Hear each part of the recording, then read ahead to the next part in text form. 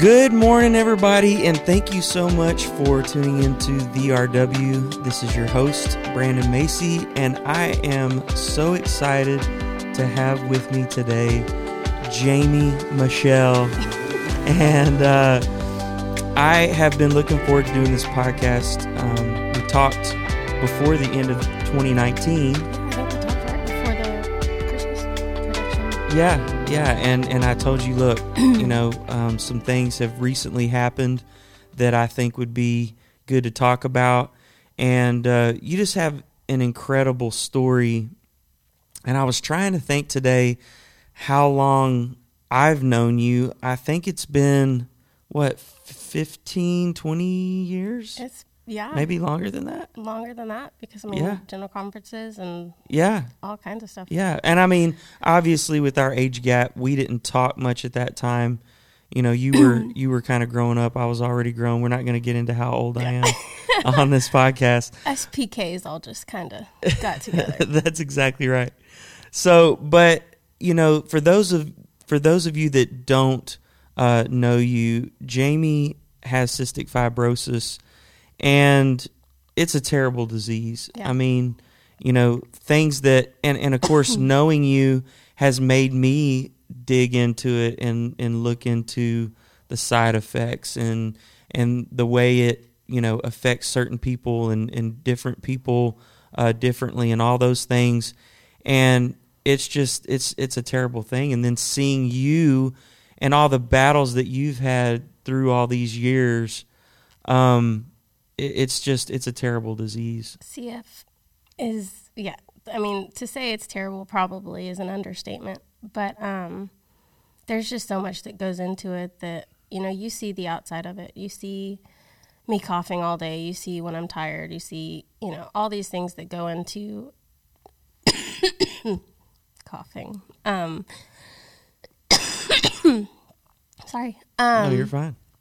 You see the outside struggles, but a lot of what goes on behind the scenes at home when, nobody's there, nobody's watching, nobody's sitting there having a conversation with you. There's so much more that goes into it that's more mental than physical. Yeah.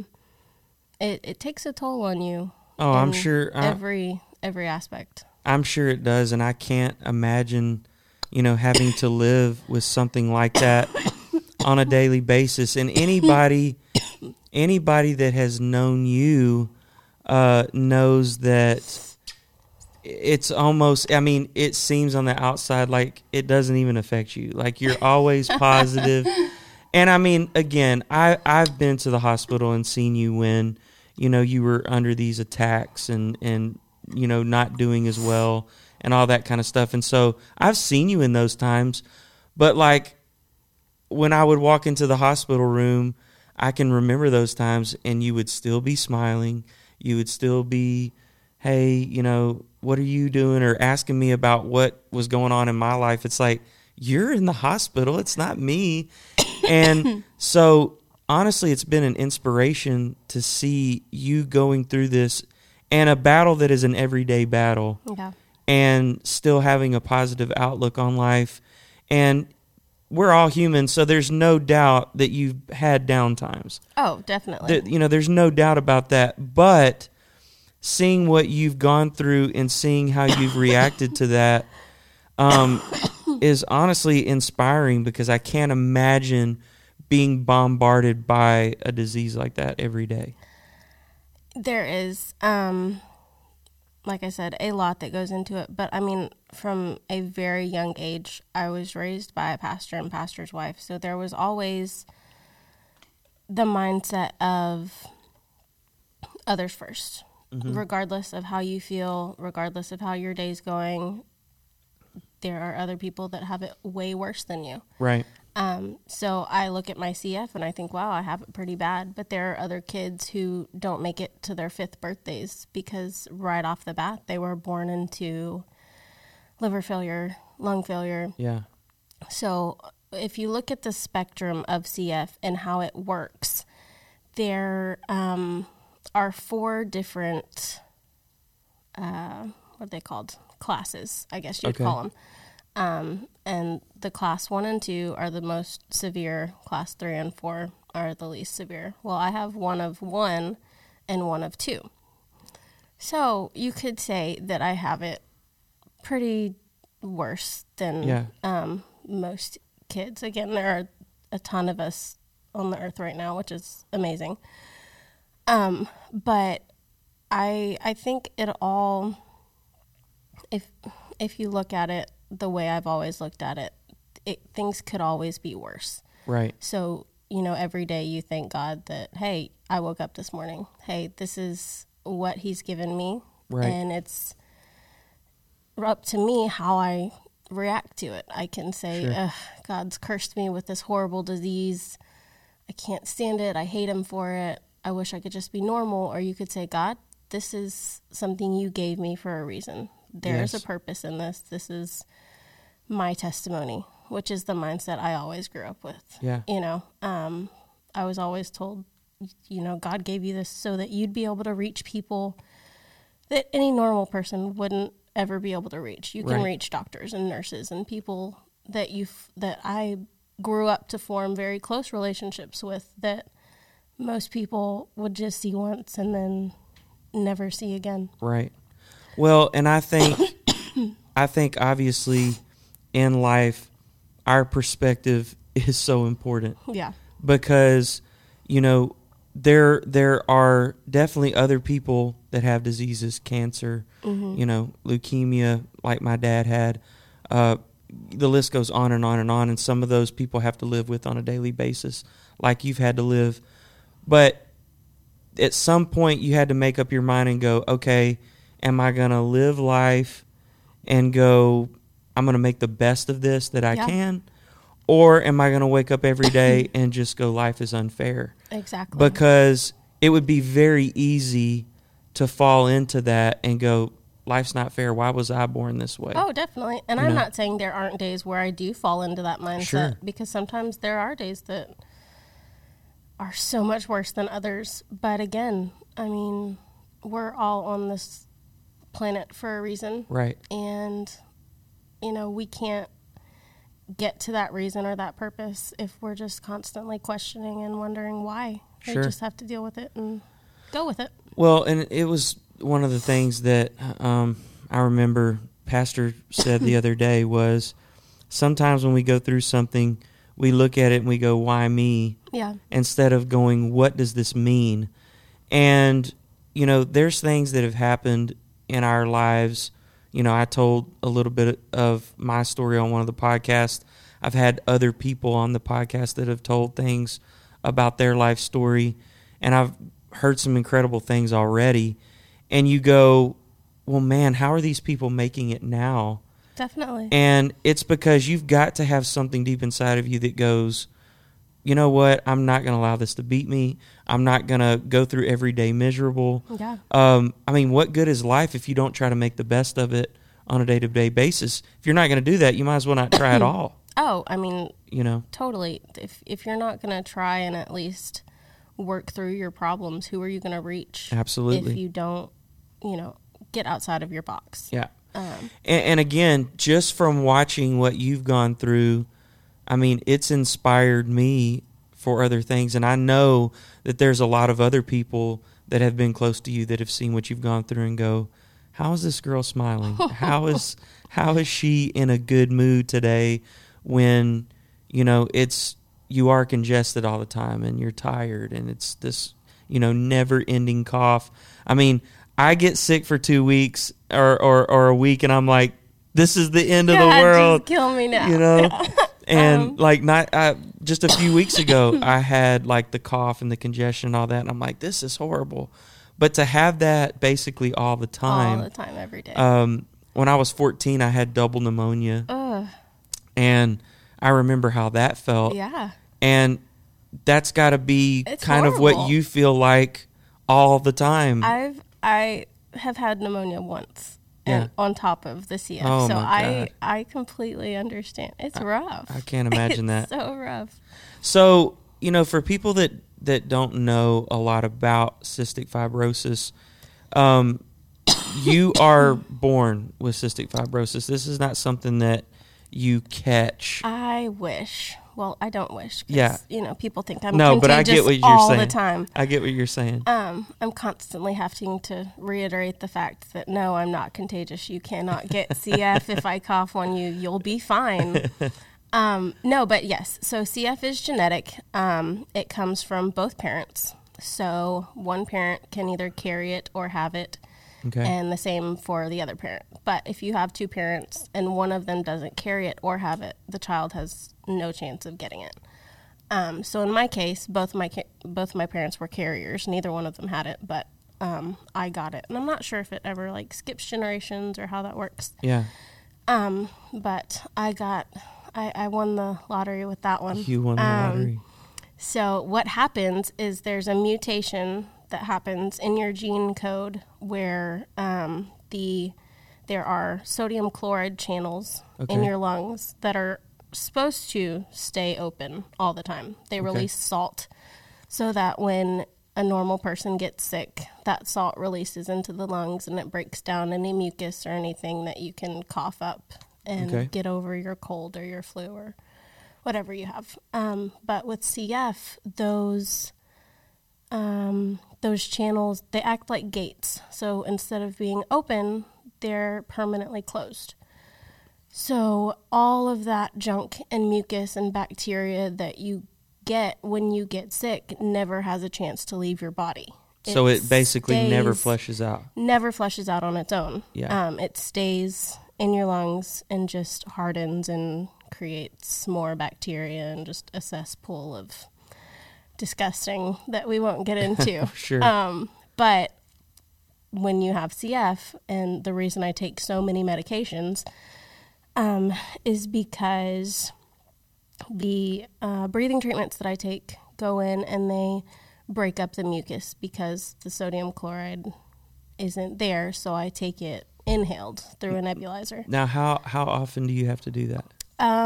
Well, before I was... Yeah, don't spoil the ending. I'm not going to spoil the ending just yet. So how often were you doing it? Let's say it that way. I was, on average, doing them 3 to 4 times a day. So as soon as I woke up, as soon as I went to bed, and at least once or twice during the day, depending on how I felt. And what does that really entail? Because I've seen you take those treatments before. But gosh, if we had a video, that'd be great. There's this vest that I wear. It's a percussive vest, so 2 air tubes go into it. You've seen it.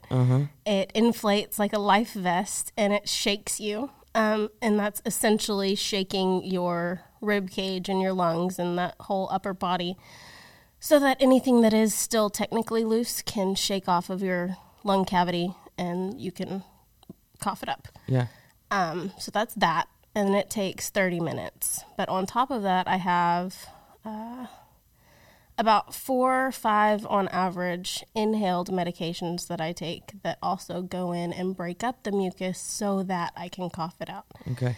So on average, it takes about an hour per session. So that's an hour and a half. Yeah, and you're doing that 3 or 4 times a day. And that's 3 or 4 times a day. Yeah. So it's a lot. I mean, you don't think about it, but when I was going to school, like all through my high school, elementary, middle school, I had to wake up even earlier than all the other kids. Right. Because I had to get a breathing treatment in before school. And that's just the respiratory side of it. Yeah. So I also have to take digestive enzymes. I have to take multivitamins. I have to take things that help me digest my food because my pancreas doesn't work the right way. My kidneys don't work the right way. Everything, because that mucus just stays in your body. Yeah. So it's not just your respiratory mucus. It's literally affecting... Literally everything. Yeah. It's your reproductive mucus. It's the mucus that travels through your body to push things along, that helps move things along. Yeah. So think of it as, I guess, your plumbing system at home. Yeah. If you get one drain clogged that's connected to all the other drains, they're all going to get clogged at some point. Right. So 24 years of constant clogging can create a problem. Well, and again, I think that's what people don't think about with this disease is that it's not just about, oh, hey, I can't breathe good. Yeah, I mean, it starts in the lungs, yeah, but it it literally affects every organ. every part of your body. And you talked about this earlier when you mentioned, kids not making it to their 5th birthday because, their liver shuts down or something shuts down. Yeah. I mean, that's the challenge. Reality of it. Yeah. And the challenge with this is it's not that just CF can kill you. It's the fact that how early and that it can affect something else that ends up being definitely the thing that's the challenge. So, that's just so hard to imagine. Again, something like that's literally attacking and affecting every part of your functioning body. Yeah. It's a lot. Somebody asked me, actually a friend that had added me on Facebook, didn't know me from Adam. Yeah. Said, "Hey, I saw that you had CF. My niece has CF, and I don't really know anything about it. Could you tell me more?" And coincidentally, they are Pentecostal. They live I think they live in like Ohio or something. And it's funny because he's an uncle to a 4-year-old with CF, but has no idea because at this stage, there's so many different manifestations of it. Yeah. Like when I was 4, I was living 2 years past when I was supposed to die. Yeah. I was diagnosed at 3 months old. I wasn't supposed to live past 2. They said if I were to live till my 2nd birthday, it would be a miracle because I was severely malnourished. I had failure to thrive. They didn't know really how much longer I had. So it's very different to see the different cases and to see how it affects kids versus adults, because when CF back in, I think, the 50s or 60s was first discovered, kids weren't living past 12, because there just wasn't the medicine to get them to that point. Right. And so, I then made it to 10, and then I made it to 15, and I made it to 18. I graduated high school, and all of these major moments that nobody ever expected me to have. Well, and I'm sure from a physician's perspective too, they're having to make adjustments because it's like, well, we didn't plan this far. The older you get, we did not plan for you to be alive. Yeah. And I mean, for the whole CF community, it was a struggle when I turned, I think it was either 18 or 19. We had the conversation about transitioning into adult care. And it was a struggle for me because when I did transition, the adult clinic, they knew enough. Right. But at this point, there wasn't, I don't want to say they weren't professional about it because obviously, their doctors are professional, but they didn't have the bedside manner, I guess you would say, that the pediatric doctors have because that's what they devoted their lives to, was getting these kids to a point where they could then become adults with CF. Well, and if you're seeing it on a daily basis, if you're handling that on a daily basis, but for them, it had to be new because it's like, well, we just don't see many people make it. Yeah. I mean, what are the percentages? Do you know roughly what those percentages are for people to make it as long as you've made it? I don't know the current statistics, but there was a very long time where 90% of the community made it to about 30 or 40 before that was the end of it. Yeah. And then as they started doing lung transplants, they started realizing, we could get another 10, 15 years out of this transplant if it works. Right. But then if rejection sets in, you get 5 years or however many. Right. I think the oldest CF patient as of right now is in her 80s. Wow. Again, a very slight case of CF, but it is possible. Right. It really, it just depends. how you take care of yourself. Because it seems like I read something, and maybe this has been some time, that with the bad cases like you've had, that most of them don't make it into quote unquote adulthood. Adulthood being an operative word. Adulthood for CF is considered 18. Yeah. If that. Yeah. So that's what I remember reading. Yeah. Yeah, but now, I mean, adulthood is graduating college. It's having kids, which is another huge thing that was never supposed to happen because of the reproductive challenges. Yes, because with the CF and the mucus for men, actually, this isn't a super common knowledge thing, but with men that have CF, there's, I think, a tube. I'm not familiar. Sure. But the vas deferens that a male has is never formed in utero. So they produce enough to have kids, but doesn't ever actually make it out. So IVF is usually their only option. And I mean, of course it's expensive beyond belief. But with some women, the reproductive mucus is too thick. So it doesn't move and you can't produce enough or long enough, I guess, to have a kid. So artificial insemination, IVF, have all been huge aids to the CF community, but at what cost? Right. Well, and again, we're talking about challenges that are really, outside of the disease, but are affected by the disease, no doubt. And again, that's what is so incredible to me is those, how it just affects your entire body, and you're not able to function, on many aspects. I know that you've had some unbelievable challenges and milestones along the way. I wanted to talk about a couple of those because you've had some recent amazing things happen. So we'll end with that. I don't want to get there yet. But I want to talk about, because again, those of us who have been here along the way have seen you go through things where it was like, she may not make it. Yeah. I mean, that's happened more times than I can count in the years that I've known you, that literally it was like, we don't know if she's going to be here tomorrow.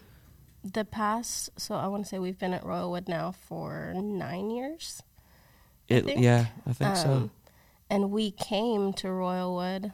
So you would have been, what, 14, 15? 15, yeah. It was a harder time in my life. I'm sure a lot of people know that. But for most CF patients, puberty is the time where you either make it or break it. Depending on how sick you already were, you can either go downhill immediately or you can kind of plateau and just cruise. Is it because those changes cause other issues? That, and upon recent discussion with my mother, just the pure stubbornness that a teenager has, that they just don't want to listen. They don't want to do what they're told. Well, and I mean, obviously, you making it this long has had to do with that stubbornness. Some self-reflection. A little bit. A lot of self-reflection along the way. I will be the first to admit that I was not a very good adolescent patient whatsoever. But the thing is, though, is that, and again, sometimes we look at these things in our life like stubbornness, for instance, and we look at that like, this is a horrible thing. But when it's put to good use, like it has been with you, I mean, Jaymie, when I see you, it's like she just refuses to allow this to affect her. And you have to, though. But it's that same stubbornness, though, where you just go, I'm not going to let this get me. And so, I think so many times in life, whether it's something like that, hard-headedness, whether it's impatience, no matter what it is, if we take that thing and use it for good use, I mean, you can change the world. Yes, and it's about perspective. Sometimes we look at things in our life and we just go, oh, I wish I was different. I wish I was more, calm like this person over here, or I wish I was more melancholy, or I wish I was more this, or whatever it may be. But if we take ourselves and go, no, wait, this is who I am. These are the things I have, and I'm going to put them to good use. And that's what you've done. I mean, I've seen you get down to where you've lost weight and you've gotten, I would see you and you would be white as a sheet. Yeah. And I would know that you weren't feeling well and you would be smiling. and I would sit here and just go, why? There's no way this disease can defeat her. You are not supposed to be this happy right now. She's just too resilient. And so, as much as we can look at that and go, well, yeah, I was stubborn growing up. It's that same thing. It's the same stubbornness that has gotten you where you are right now. Yeah, and I have that conversation with myself at least once a day. Because, who doesn't? Sure. I wish I wasn't sick. I wish I was taller. I wish I was prettier. I wish I had this. I wish I had that. But then you have to step back and you have to realize, if I didn't have CF, or if I was prettier, or if I was this, or if I was that, I wouldn't be me. Right. I wouldn't be where I am today. Right. People ask me all the time, do you have any regrets in life? And I stutter, but then I say no, because everything I've done, everything I've had to go through has gotten me to this point, standing here where I am today, regardless of how low I got, regardless of, how hard things were. I'm here, I'm standing, I'm alive, healthier than ever. But I wouldn't have gotten here if those mistakes or those hard times hadn't been, just pushed through. What was one of the hardest times that you remember and recall going through all of this? The most challenging. Hardest, I think the most challenging definitely was when it became a reality for me. When I knew the very first time this could be my time. I had just I want to say I was 17. It was I want to say I was 17 or 18. I can't remember. But I had just gotten one of my, I think it was my first portacath. And for those of you who don't know what a portacath is, it's a permanent IV that kind of just stays in your body. Yeah. And you have to take very good care of it because it can get infected or, and it goes straight to your heart. Right. So, the smallest thing could ruin it. Right.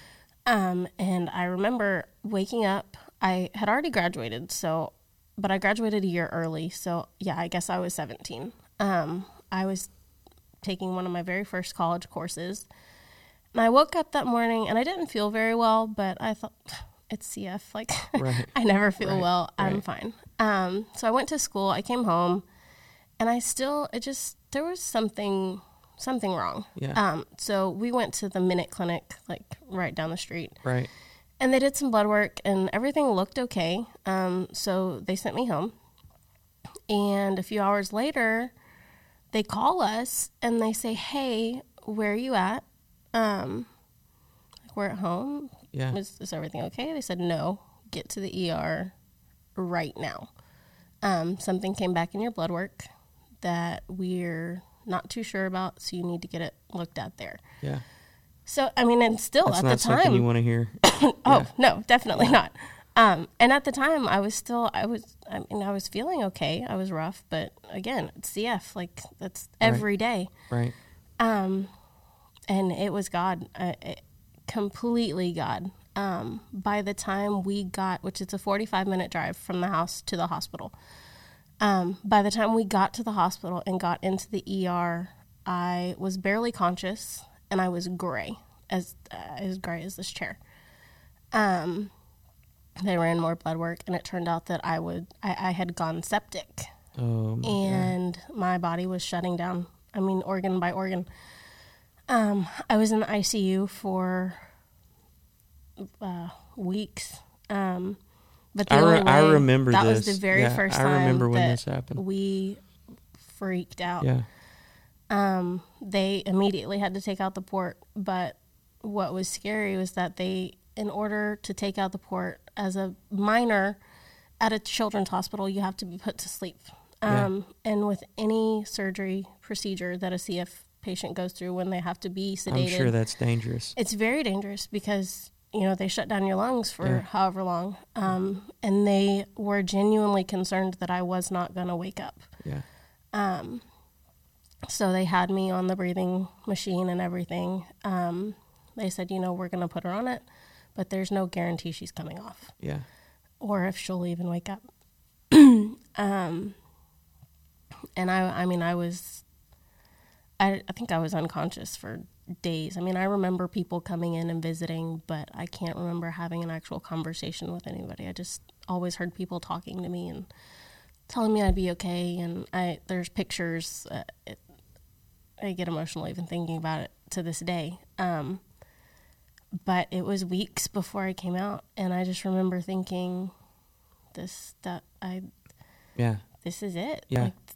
There's no coming back from this. Right. And that was when I want to say everything really started going downhill, because once your body takes a blow like that, you never fully recover. Right. And so I want to say the next time. Well, it seems like you had, after that happened, because I remember when that happened. Yeah. That you had some other scares after that. Yeah. And I'm sure, like you said, that was because your body had taken this blow, and then you had another challenge. Because I remember wasn't there a time after that you were in ICU for a little while? There was. Or two other times. I've been in ICU many times, but there was another time where, again, it was really bad. We didn't think I was going to make it. Yeah. And I was conscious for a few of those. And I just remember laying there thinking, God, please just let me make it out of this one more time. Yeah. I remember having conversations with my mom about my siblings where it was just the two of us laying in bed. And I said, if I die, there's nothing I can leave for them, or I can't. I don't have a will. I don't have anything like that. Right. But I want to know that they'll be okay. Yeah. Because at the time, I was 18. I was 19. Right. And you don't know how to explain that to, at the time, an 8-year-old and a 14-year-old that, your sister may not be coming home. Right. So it was hard because I'm the oldest, and so they would lose, their big sister. Yeah. And those of you that know Ethan and Will especially know that they need a big sister. They definitely need a big sister. But even my parents, my mom, for those of you who don't know, I was adopted. My mom adopted me at a very young age. She was 21 and already had a 2-year-old. So we grew up together, and she's always been my best friend. And I couldn't imagine not being able to say bye to her or tell her I love her one more time. Or it's a lot to think about as a kid. Absolutely, sure. So it's definitely, and it's happened again in the past year. So yeah. Now, and I can't imagine that. And having, at the rate that you had to grow up, you don't have the typical childhood because you've got definitely not. These treatments. You've got months where you're in the hospital at times. What's the longest hospital stay? I think the longest hospital stay I had was like a month and a half. Yeah. So you're talking about, 6-7 weeks. And that's consecutively. Yeah, 6-7 weeks in the hospital, sometimes that being over holidays. Mm-hmm. Sometimes, having to miss things that you don't want to have to miss. Yeah. All these things And again, I'm not trying to bring those things back, but it's the reality of what you've had to go through and the rate that you've had to grow up and kind of handle things, like you said, like having to think about at the age of 18, 19, I don't want to leave my siblings behind. Yeah, like that's a lot. That's a big burden to carry on top of what you're having to carry with this disease on a daily basis. Yeah, it's a very harsh reality. And I mean, that is the biggest part of it, is having to deal with the death so early and have to understand and explain death to yourself and to others. Yes. Because nobody thinks like, oh, I'm going to live and I'm going to have kids and I'm going to graduate and I'm going to have grandkids. And but then someone living with a chronic terminal illness has to realize that may not happen. Yeah. And you have to plan your life around that instead of your long-term goals. You have to focus on short-term goals and how you can achieve those as soon as possible, as fast as you can. Yeah. And that's not always the best way to live, but I mean, if you want to have a full enough life in the time you have, then it's definitely not, like you said, the way that that we're living, where it's like, oh, where am I going to be at 40? Yeah. You know, it's where am I going to be at 20? Yeah. Well, and it's a different way of facing life. Yeah. You know, it really is. And going, and to me, Jaymie, the other part of that is also going, you know, where some people feel like they have all this time to experience all these things, to also go, but I'm also going to have morals. I'm not just going to go out there and just throw everything away. I'm going to try to live my life in a wholesome way that's pleasing to God, and I'm going to be a servant and do all these things that you have done, when most people would be like, I don't know how much life I have to live, so I'm fixing to go out here and party it up. Yeah. I mean, you haven't done that, and to me, the discipline that you've exhibited to not do that is also it is also inspiring to me, because I think a lot of people in your shoes wouldn't look at it that way. They would go, well, man, if this is, you know, YOLO, and then they're off, right? But you haven't done that. You've literally tried to go, well, I still want to be principled. I still want to do these things. And that has to be tough when you also have these other challenges going, well, you don't know how long you're going to be here. Why waste it? Yeah, why waste that time? You know, so to me, that speaks volumes to who you are as well, because it would be very easy for you to use that as an excuse. Yeah. And we see that a lot in life, where people go through things and they end up using that as a crutch for the rest of their life to go, well, but I have this disease, so definitely. I can do whatever I want. I'm a princess. You got to serve me. I mean, how many times, seriously, do we see that kind of stuff on social media? Oh, I come across it all the time. Where people use excuses and things that have happened in life. And dumb, little tiny excuses that and are incomparable. And for you, the disdain that has to come from you at times when you just have to go, I'm going to have to zip my lips right now. You think you've had a hard day. There are so many times. Like, I was just at the CF clinic, and it still amazes me, because I'm required to talk to a social worker every few months. Okay. And the last time I talked to her, she was asking me, like, do you smoke? Do you drink? And my first thought was, well, obviously not. Like, I have enough issues as it is already. And her response was, oh, wow, really? Yeah. And I was just puzzled, because, like, I mean, I have liver issues that didn't come from drinking. Right. I have lung issues that didn't come from smoking. I'm not going to add to that list. Sure. She was like, well, you would be surprised at how many CF patients do smoke and do drink and do just go out, and they don't take care of themselves, and they don't take their medication. And I'm sitting here thinking, if I knew that I didn't have the time which, I mean, I do know that I don't have all the time that a normal person would. I feel like they're throwing it away faster right, by doing that on top of having CF than I am just living my life, and minding my own business. And being irresponsible with those days that they have. Like, it's literally incomparable to me how people can do that to themselves. So, I mean, I have family that smoke, and so, sure, but sure. You take it with a grain of salt, right? It's like, well, and for you, you've got to go, man, if I had perfect lungs, the good the care times I have mumbled that I would take care of underneath those my lungs. breath Yeah. in their presence is innumerable. I'm sure. Well, and I, again, we could probably talk a lot about your thought process and how, I mean, I imagine everything that you face kind of comes from the perspective of, I don't have all the time that I want. And so I'm sure that plays into a lot of things. I do want to talk about kind of what's happened in the last, I guess it's been a couple years now.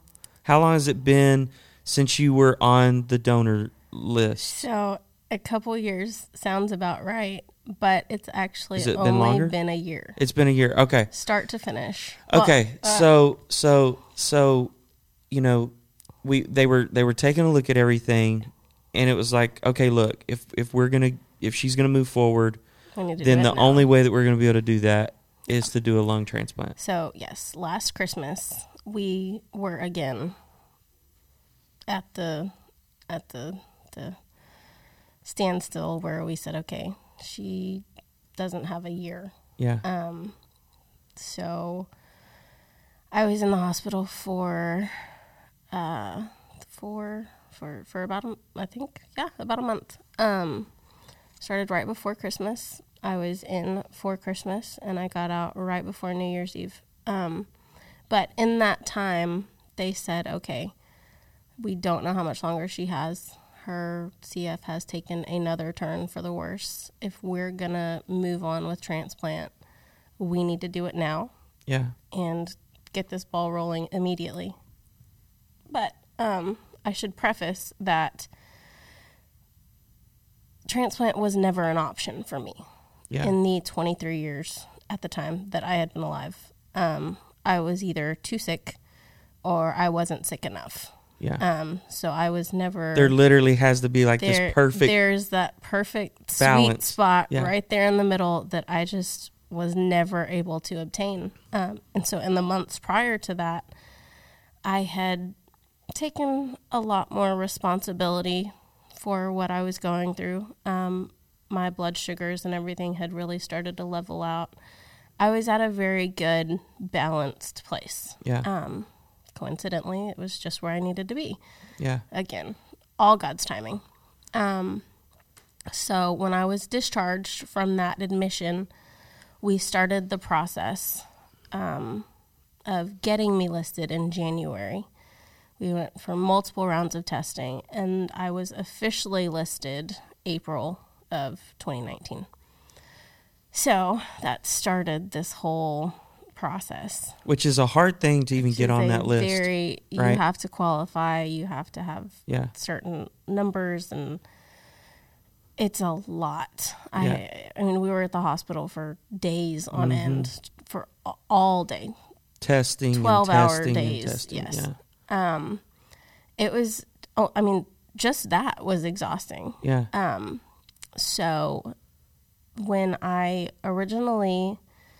tell you this whole process was nothing but God's timing, there is no other explanation. Yeah.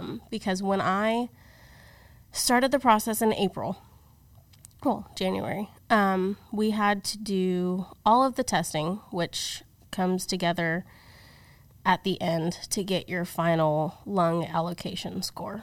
Right. And in order to get a transplant relatively soon, you have to be between 39 and 45.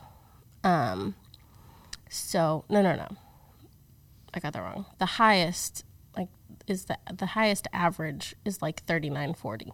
And you're talking about lung functionality, right? Well, no. So lung functionality is a whole nother round of tests that were significantly low, like 20-30% lung function, which is not good at all. No. But the lung allocation score is what tells you how long it's going to take you to get your transplant, how serious you are, how prioritized you are on the list. And so they were expecting my number to be about a 35 to a 40. And if it's 40 and above, you can get your lungs in a matter of weeks. So that's, I mean, you're pretty severe. Sure. They don't give you much longer. And my score ended up being a 41. Oh, my goodness. So I was right there. So when they gave us the number, they said, keep your phones close. You have 2-3 weeks tops, like max, that it's going to take for you to get your lungs. Yeah. So. Which is a huge challenge. Because there's, we had to set up a fundraiser. We sold shirts. We have the fundraiser still here that I've yet to know what to do with. But not only from the money point, just everything. The mentality of being able being ready for something like that. And even if you get the lung transplant, it doesn't mean that it's not a cure. It's not a automatic deal. Survival because they're not your lungs. Right. You could reject them in a matter of minutes after a lung transplant.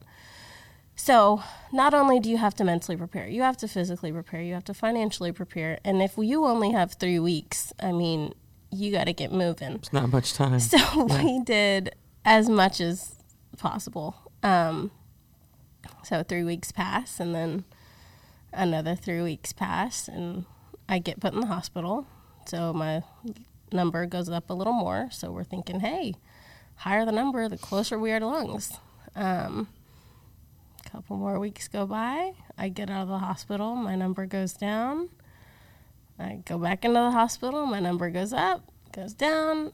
And here we are. Roller coaster ride. Complete roller coaster. Yeah. Mentally, your emotions are everywhere. I was a wreck. When I tell you every emotion in the book, I was happy. I was mad. I was sad. I was anxious. I was nervous. It was horrible. Yeah. But in the best way, because again, the excitement trumps the nerves any day. Sure. So 6 months pass by, and we're in October. And they're saying, look, we don't know why you don't have your lungs yet. You were supposed to have your lungs months ago. Yeah. So, in the meantime, we had been praying, like, God, this is what you've promised us. This is what we're waiting on. Like, what more can we do to show you that we're ready, that this is, this is what we've been praying for so long. Why isn't it happening? And I hate to admit that I definitely doubted God. Sure. A lot. Sure.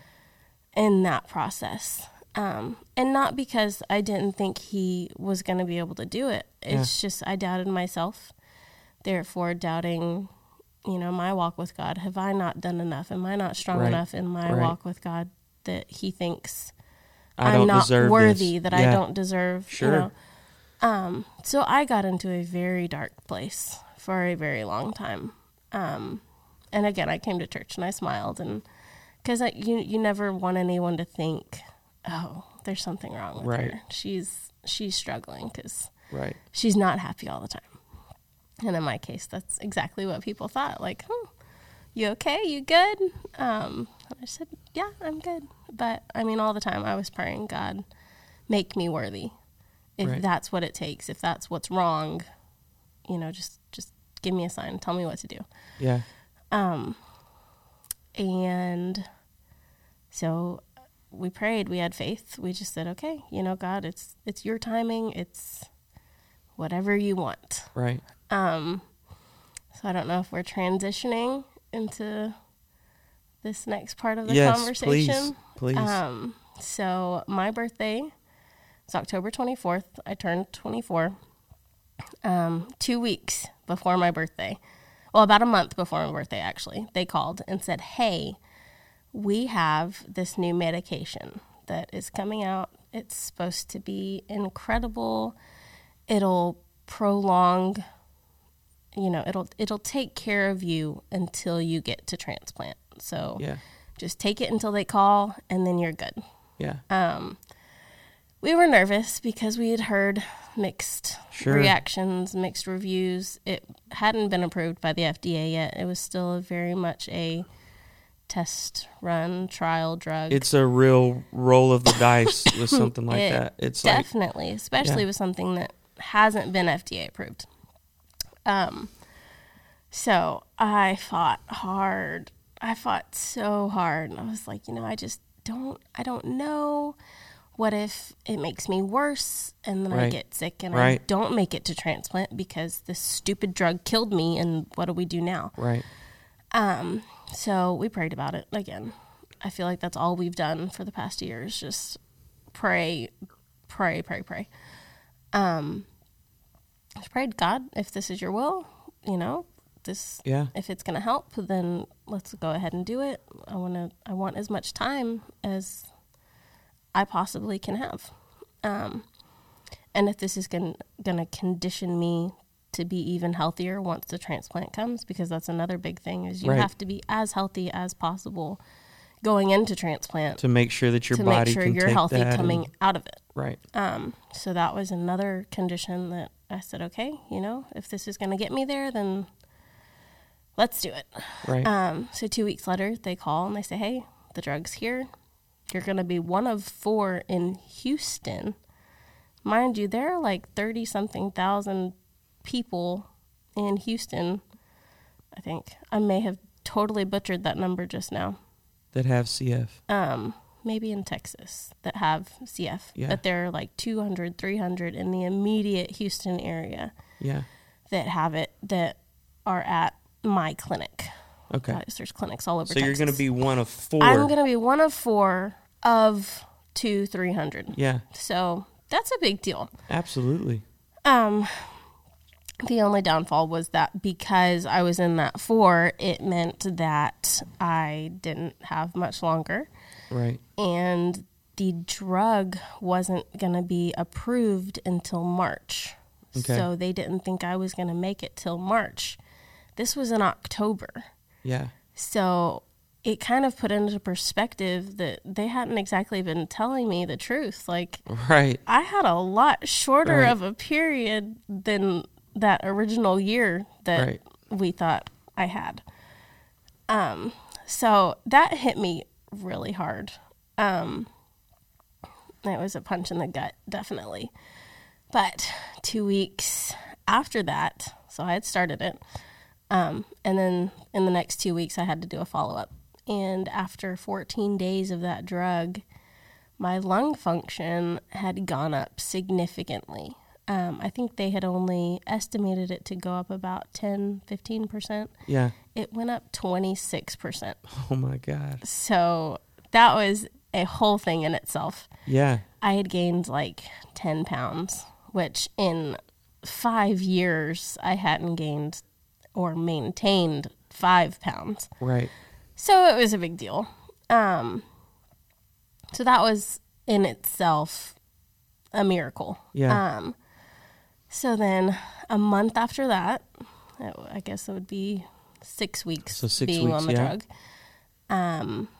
my lung function went up another like 3% or something. Yeah. And I gained another 10 pounds. Yeah. So I was at the goal weight I had been trying to get at for like 4 years. Yeah. Being on a feeding tube, I should have been gaining that weight. Right. Without any issues. Right. And I just wasn't gaining. But after 6 weeks of a pill, I'm automatically... That's amazing. There are so many things about this story that...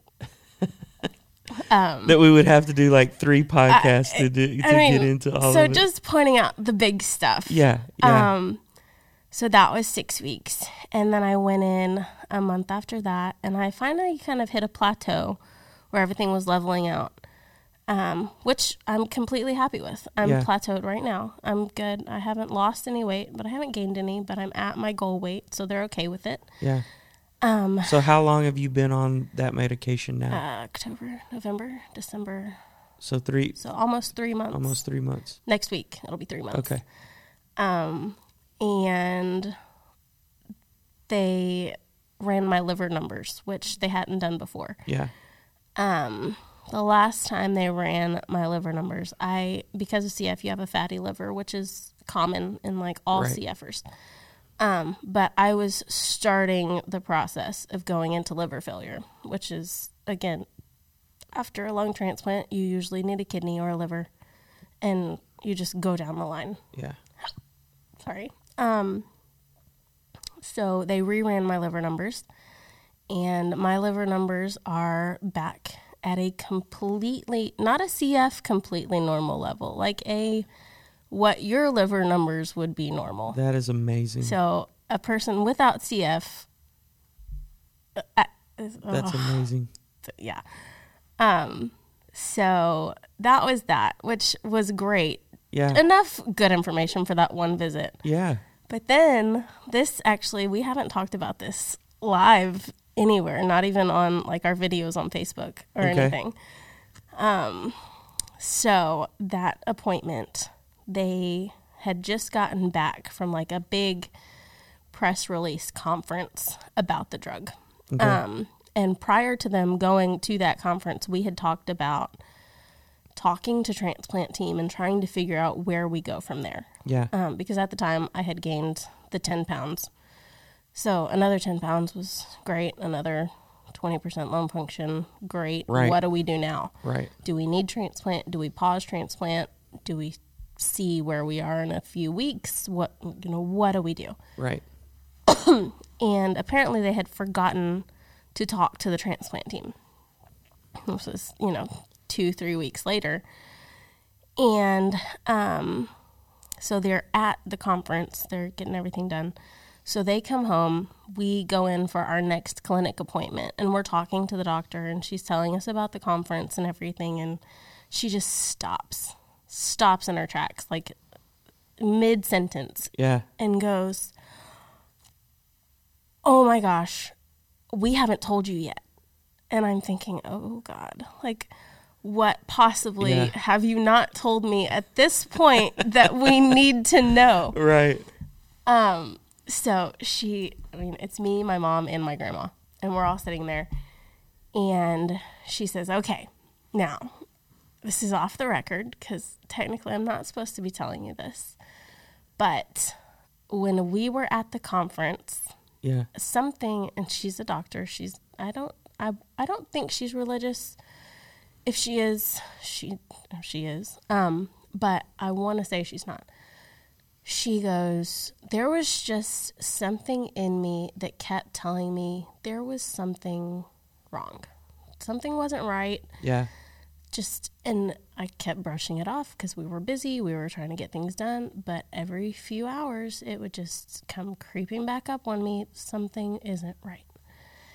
And she said, "Every time I immediately thought of you because we're 1,000 miles away. What if they call you for transplant and we're not there? What do you do?"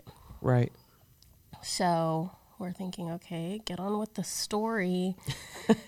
And she goes, so I called Dr. Bartow, which is the head CF doctor in Houston.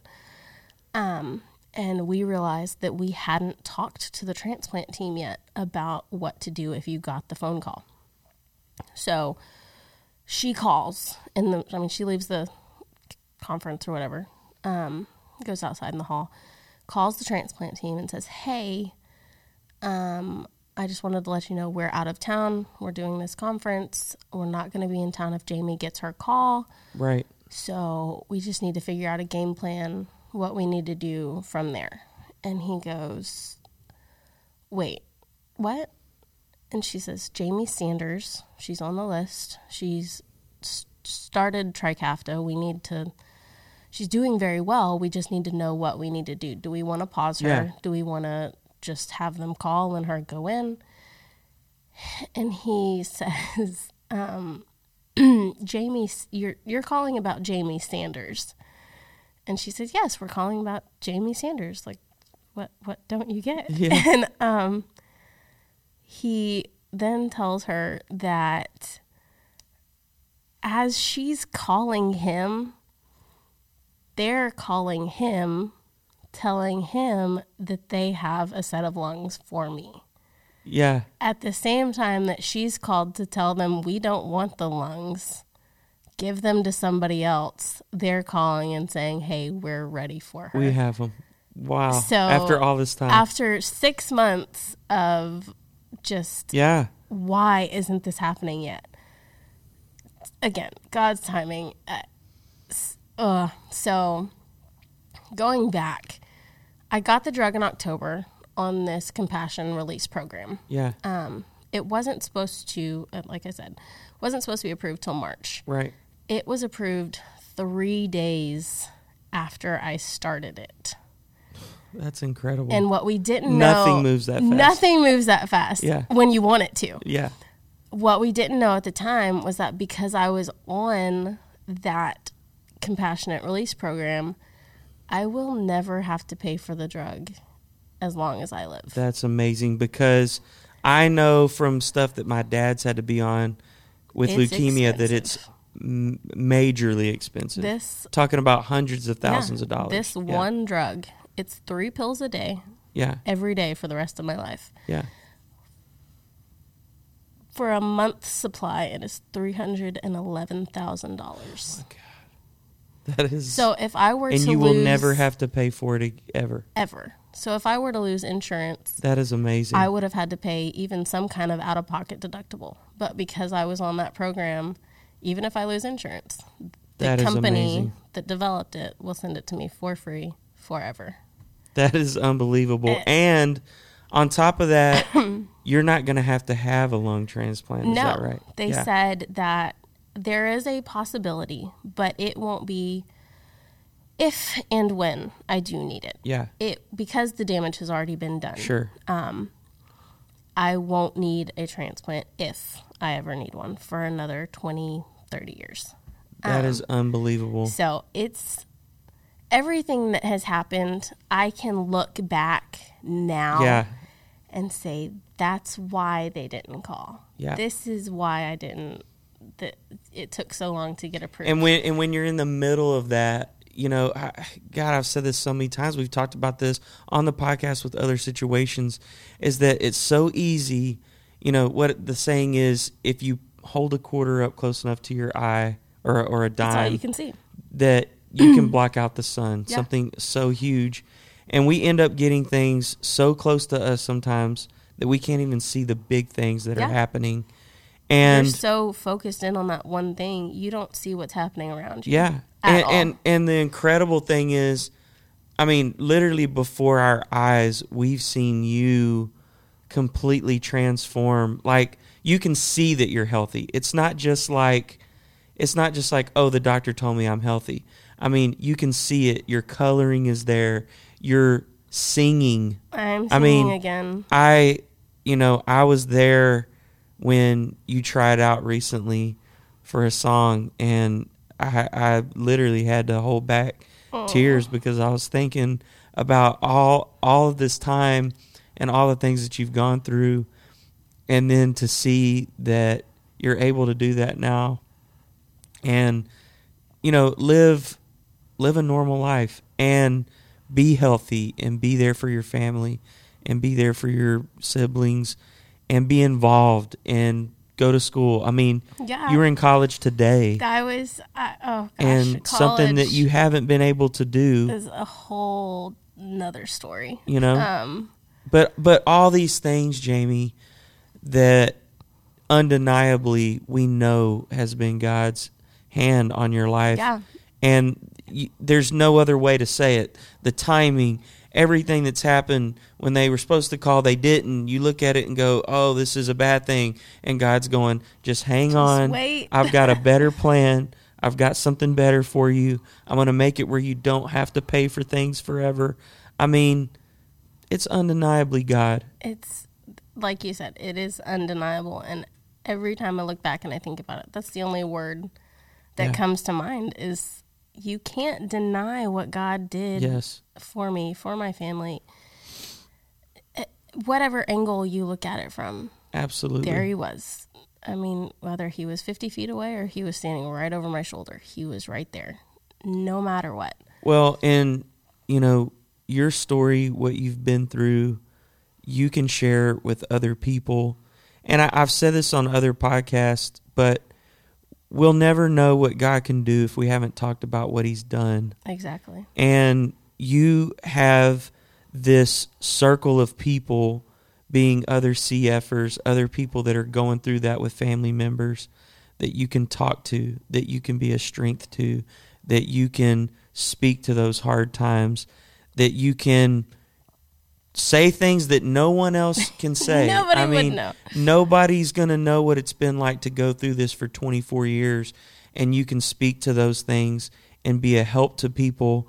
And again, we have to look at what's going on in our lives and not go, why me? Yeah. But go, what do I do with this? Because it's been for a reason. It's obviously for the glory of God. Definitely. Because that's where we are now. But there were times that we didn't feel that way. There were times you didn't feel that way. And yet here you are.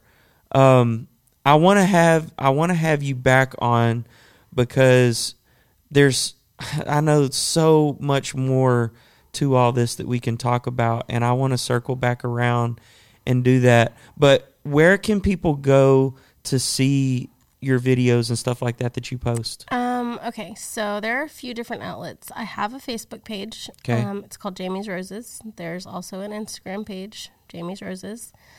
I have a blog that I kind of dabble with. I don't really have a link to that, but the two huge forums are Instagram and Facebook. So if they go there, I'm sure they can find your blog. They can find and all the that sort of thing. videos, all the testimonials from other CF patients. We're constantly posting and reposting comments and posts that other CFers on Trikafta have been able to share their testimonies and how Trikafta is helping them and working for them. And it's a beautiful thing to see something that we never thought was ever going to happen. Absolutely. I mean, the whole time I was growing up, it wasn't about, oh, she'll get the cure. It's make sure she lives long enough to see a cure. Yeah. And which was always a great thought, but we never would have thought it would become a reality. Absolutely. And so living it and actually not only just seeing it from afar, but being a part of it